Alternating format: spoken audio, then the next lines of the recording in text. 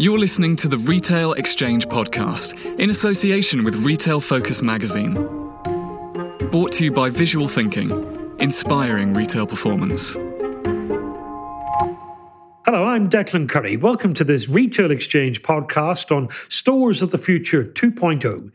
If you work for a retailer or you're a supplier, if you're a store designer, a visual merchandiser, a marketing specialist or a shop fitter, then this podcast is essential listening for you. All sorts of retailers have unveiled stores of the future, from supermarkets to electronic stores, from bed showrooms to bike shops. They're supposed to offer us a tantalizing glimpse into the future of retail. They are also expensive, demanding significant investment by retailers. But do they really demonstrate innovation and progress? Are they really worth the time and the money? My guests are Nathan Watts, who's the creative director at FITCH, Karl McKeever, who's the founder and managing director at Visual Thinking, Paul West, who's the strategy director at Dalziel Pow, and James Breaks, who's the associate director of design at RPA Group. Over the next half hour or so, we're all going to discuss if stores of the future have a future and deserve that future. So Paul West from Dalziel Pow, let's start with you. You've worked with some of the big names. What is the role of stores of the future? Well, it's a good question. I think it really comes down to what the role of the brand is and the role and what the customer needs are. So, what the customer insight is, therefore, how can the brand behave around that? There are lots of roles that we work with. Firstly is to demonstrate the brand purpose to the customer. So really inspire and educate the customer with what the brand has to offer. Also around service and support. How can you help people in their daily lives doing what they need to do?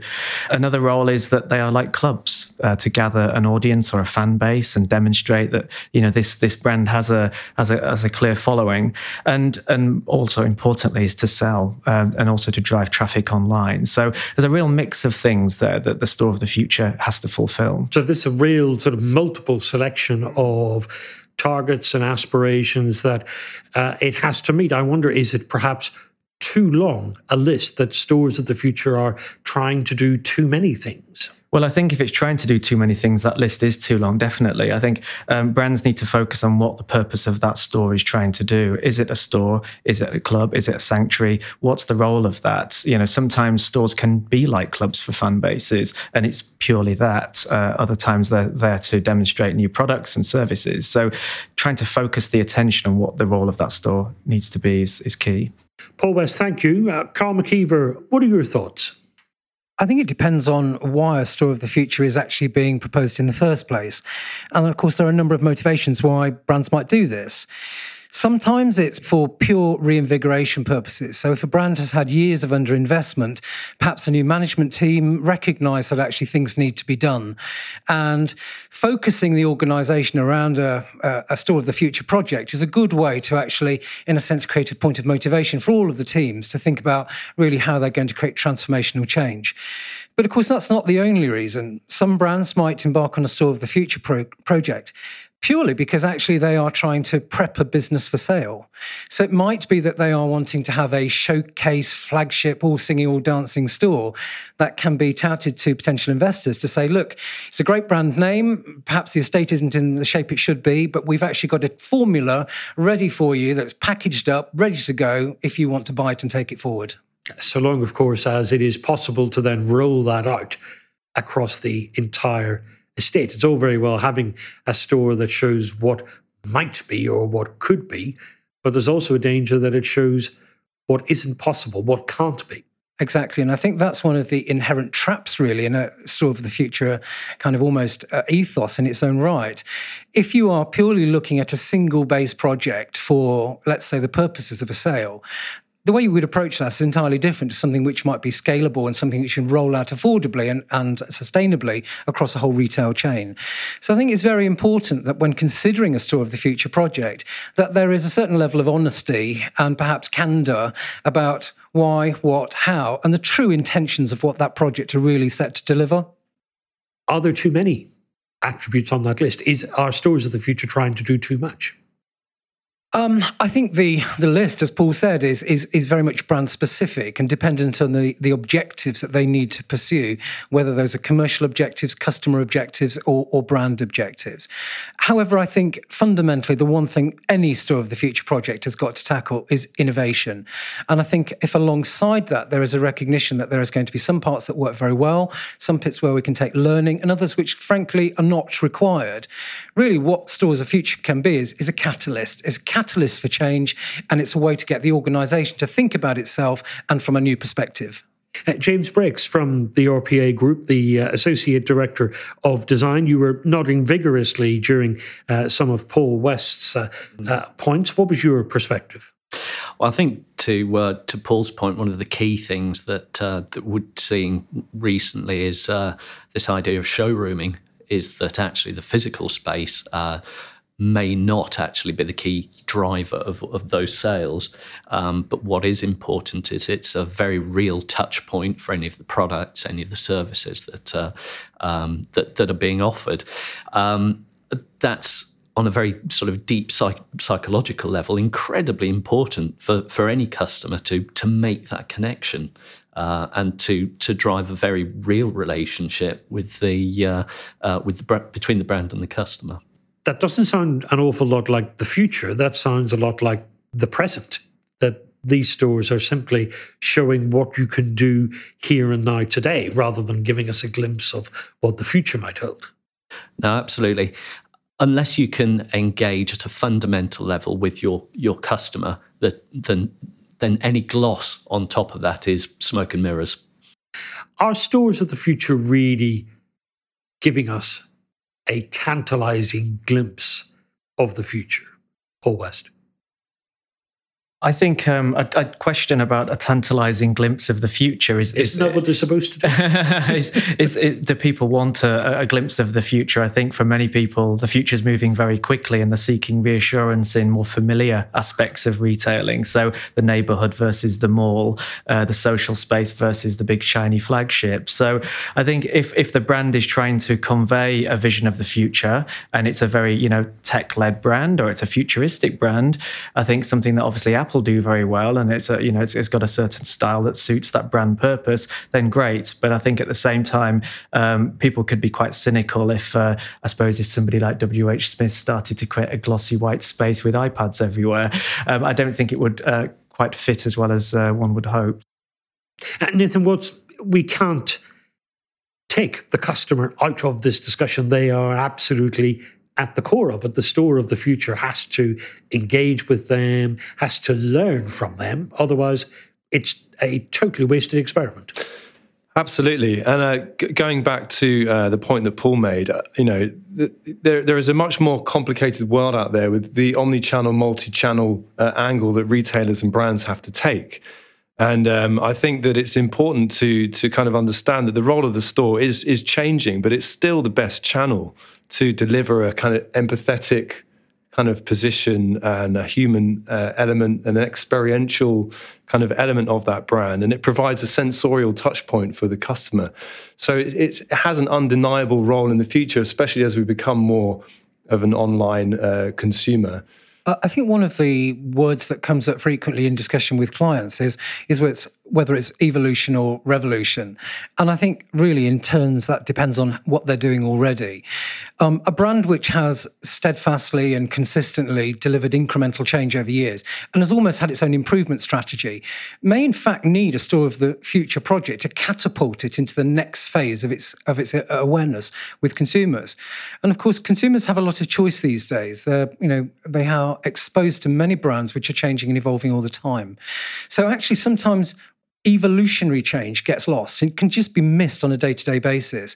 So making a big, bold, new statement is often a way to command attention.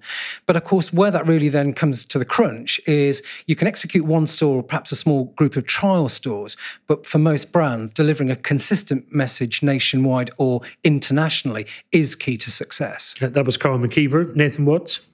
Well, I think it is absolutely fundamental that stores of the future do have that capacity to flex and evolve and change, because it seems to be even more important that any store environment that is built for the future has the ability to evolve, and that we don't just think about stores anymore in a traditional sense that they have some kind of 7 to 8 year life cycle. They need to be evolving on a yearly basis, on an annual basis, and be more than just a place to sell things, but a place to host events and demonstrate something different to the customer on a weekly basis. James Briggs.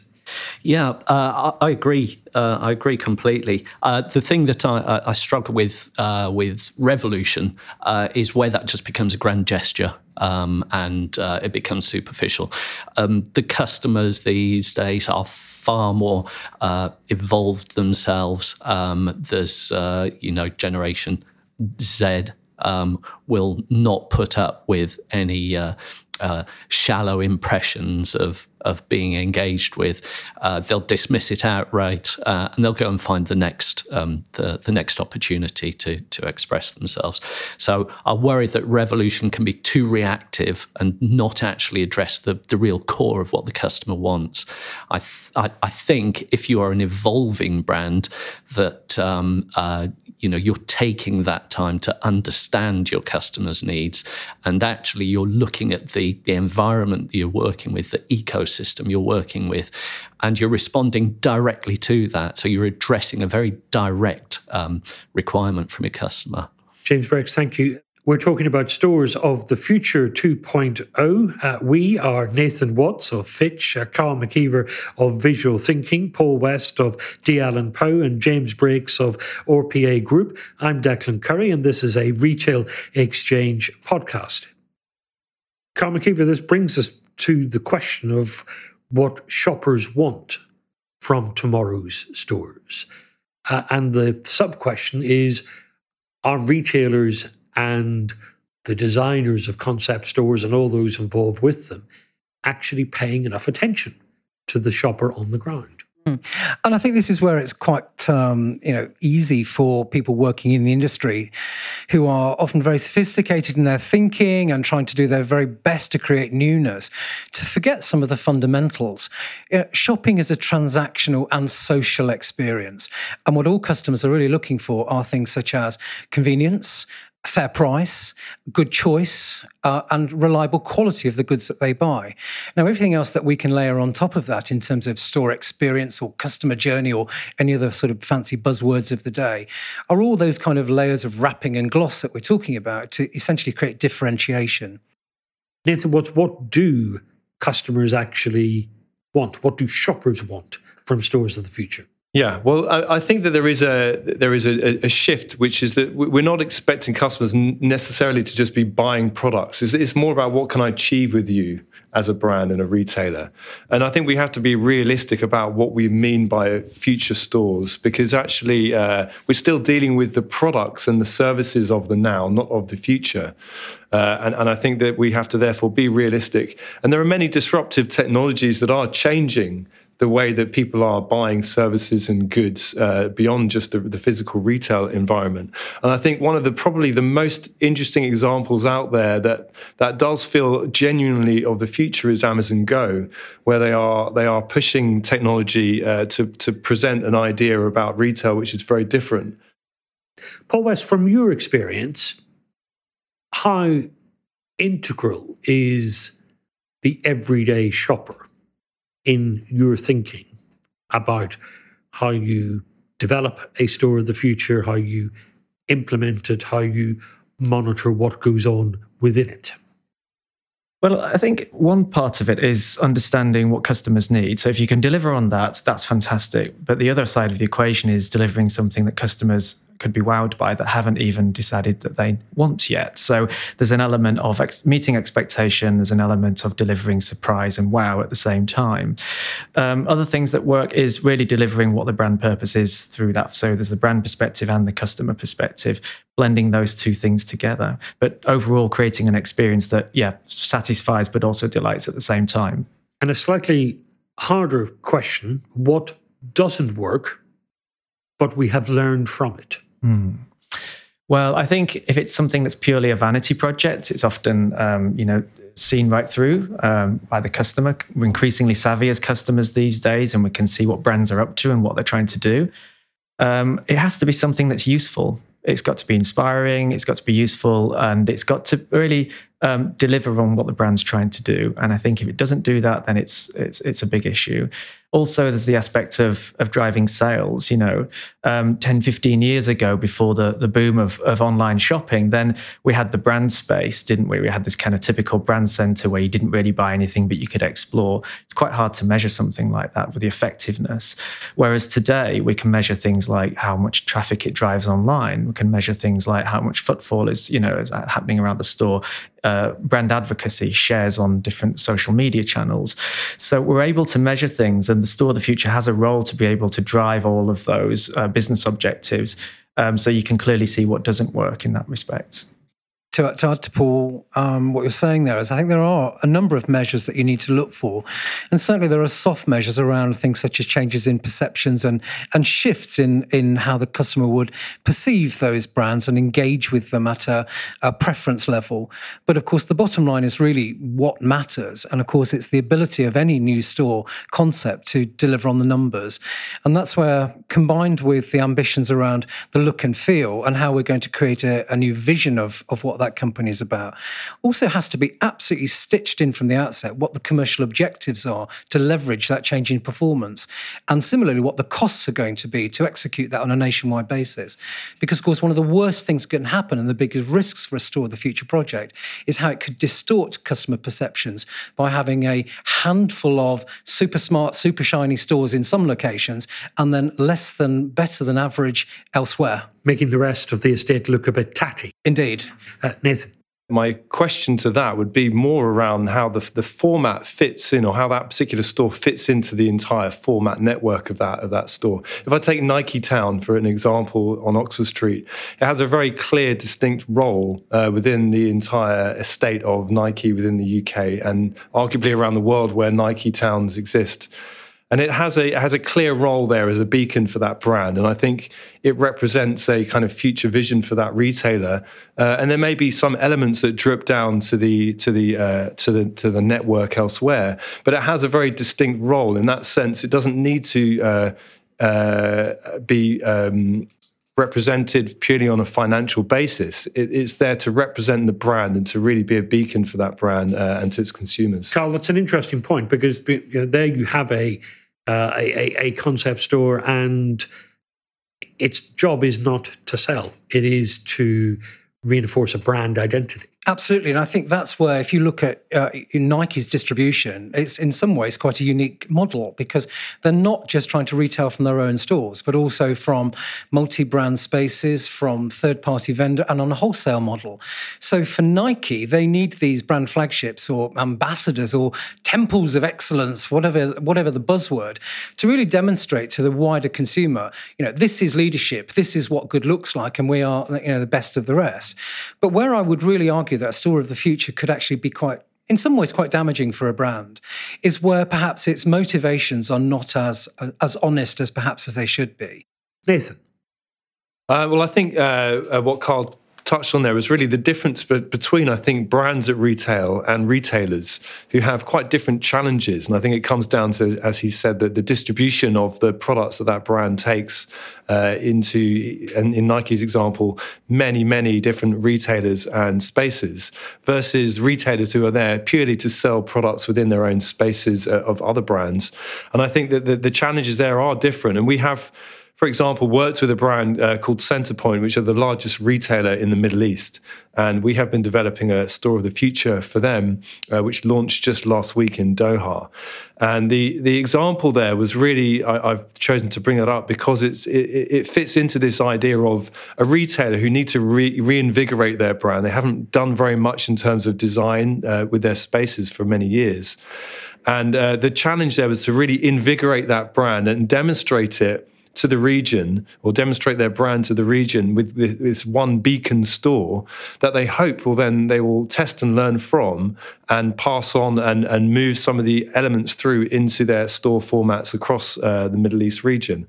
And I think that's where the role of the store of the future is really important in terms of being able to try something in real life on a big scale and be able to learn and understand how to make the most of the elements so they can scale those down and make them cost effective to roll out across many locations. But there, the purpose of the store of the future is to be an inspiration.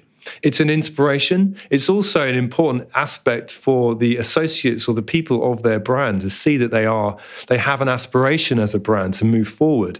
And I think that can be a big rallying call for the retailer and its own people. But then also to demonstrate how they can, as you say, how they can move on in the eyes of the customer. James. Yeah, Nathan's absolutely right. The store associates of late have become those brand ambassadors. You know, they are no longer people who just control inventory in a physical store. They are experts, and this is part of that shift in where we see the store of the future going. Is we need to radically rethink about their role and how they drive that brand forward. So you have, for instance, Rafa Cycle Club is manned by absolute fanatics of the cycling world. The space itself offers what you were talking about, Paul, was that club space. You know, it has an incredible cafe with a really good offer there that you can sit in amongst all these experts, in amongst your couriers and all the other people that frequent that. And it's that genuine engagement. It's that thing. It's that precious element that every store of the future is going to need to really perpetuate that. Talk to me about technology. Is the purpose of a store of the future to find new, more efficient ways of working, or is it to actually use technology and embed it in the customer experience so the customer gets a much better experience, whether they're online only, whether they are in the physical store, or a mix of both? Paul West. I think technology, it's a big topic, and we're talking about it with all our clients at the moment. And I think when used as part of the strategy, like Argos, technology is great. You know, it speeds up the process, it makes it easy to use. But at the same time, as customers, consumers, we all have so much technology around us on a daily basis. And increasingly, we're using store experiences like clubs to actually escape from technology as well. And actually, it's a place providing things to do rather than things to buy. So often our approach to digital and technology at D&P is technology that ultimately brings people together as opposed to isolates them on their own devices and things, which is a big issue for retailers at the moment. James Briggs. I think we've become so desensitized to the new and latest thing that it's almost become an everyday expectation. I think, this is why we're moving back to disruptive retailing to make a point of difference. Because we've seen where AR can go, we've seen where VR can go. There's very few retailers who have found a very convincing way of actually putting that into action that is consistent with their brand. So yeah, as I said, moving back to disruption, that's why you get Adidas creating knitwear. That's why you get Nike starting to create on the premises printed, personalized products. It's those things that are causing the point of difference, not necessarily the hardware and the software themselves. Nathan Watson. And I think the key thing to point out here is really what the differences between online and the physical space and what you can achieve in each of those. And really product exploration, touching and feeling those products is still not something that one can do in the store. And so a good example of this is a store we've launched in the US called FITCH, which is a high-end luxury kitchen and bathroom retailer. And the whole store experience is focused around trying before you buy. And it's really, at its heart is an opportunity to actually take your clothes off and get naked and step in a shower and actually try these extremely expensive shower heads in the store. And I think that as an example of really genuinely getting to test and try products is fascinating and really is what it should be about. Karl McKeever.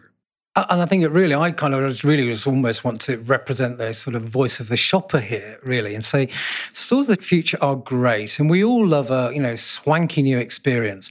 But actually, I feel somewhat sorry for many of the shoppers who will visit a WH Smith store, let's say in an international airport or station, and find, wow, this very competent, very smart, well organised, well-run retailer, only to come home and find different experience. Yeah, an entirely different experience. So I think brands have to be very clear. Do you want to put all of your money into a great big, innovative, experimental project which can focus hearts and minds within the organisation and deliver something transformational and new? What you're saying is there has to be follow through. Yeah, there's no point. Or spread it far and wide. It's all very well being inspirational, the rest of it, but at some stage you need to take the store of the future, take what you've learned from it, and start implementing them. Because the shopper who shops in Bluewater also shops in Tunbridge Wells and may live in Gravesend.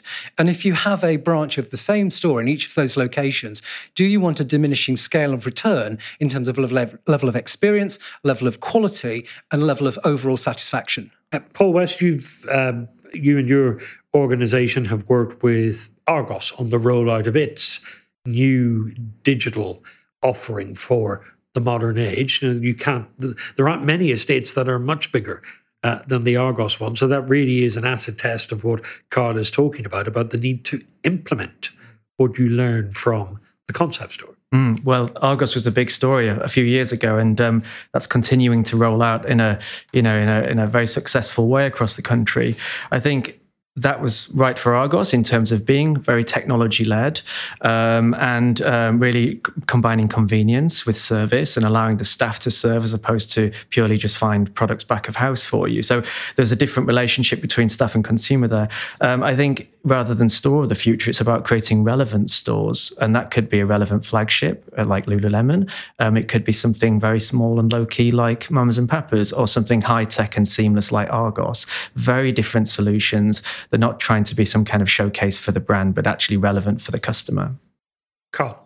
And I would just add to that, and I think it's also in response to an earlier question of yours, Declan, what works and what makes it work. In our experience of visual thinking, the most successful, whether it's a store of the future or even a retailer which is actually having a relaunch or a revamp of its existing estate, it's about collective responsibility and ownership.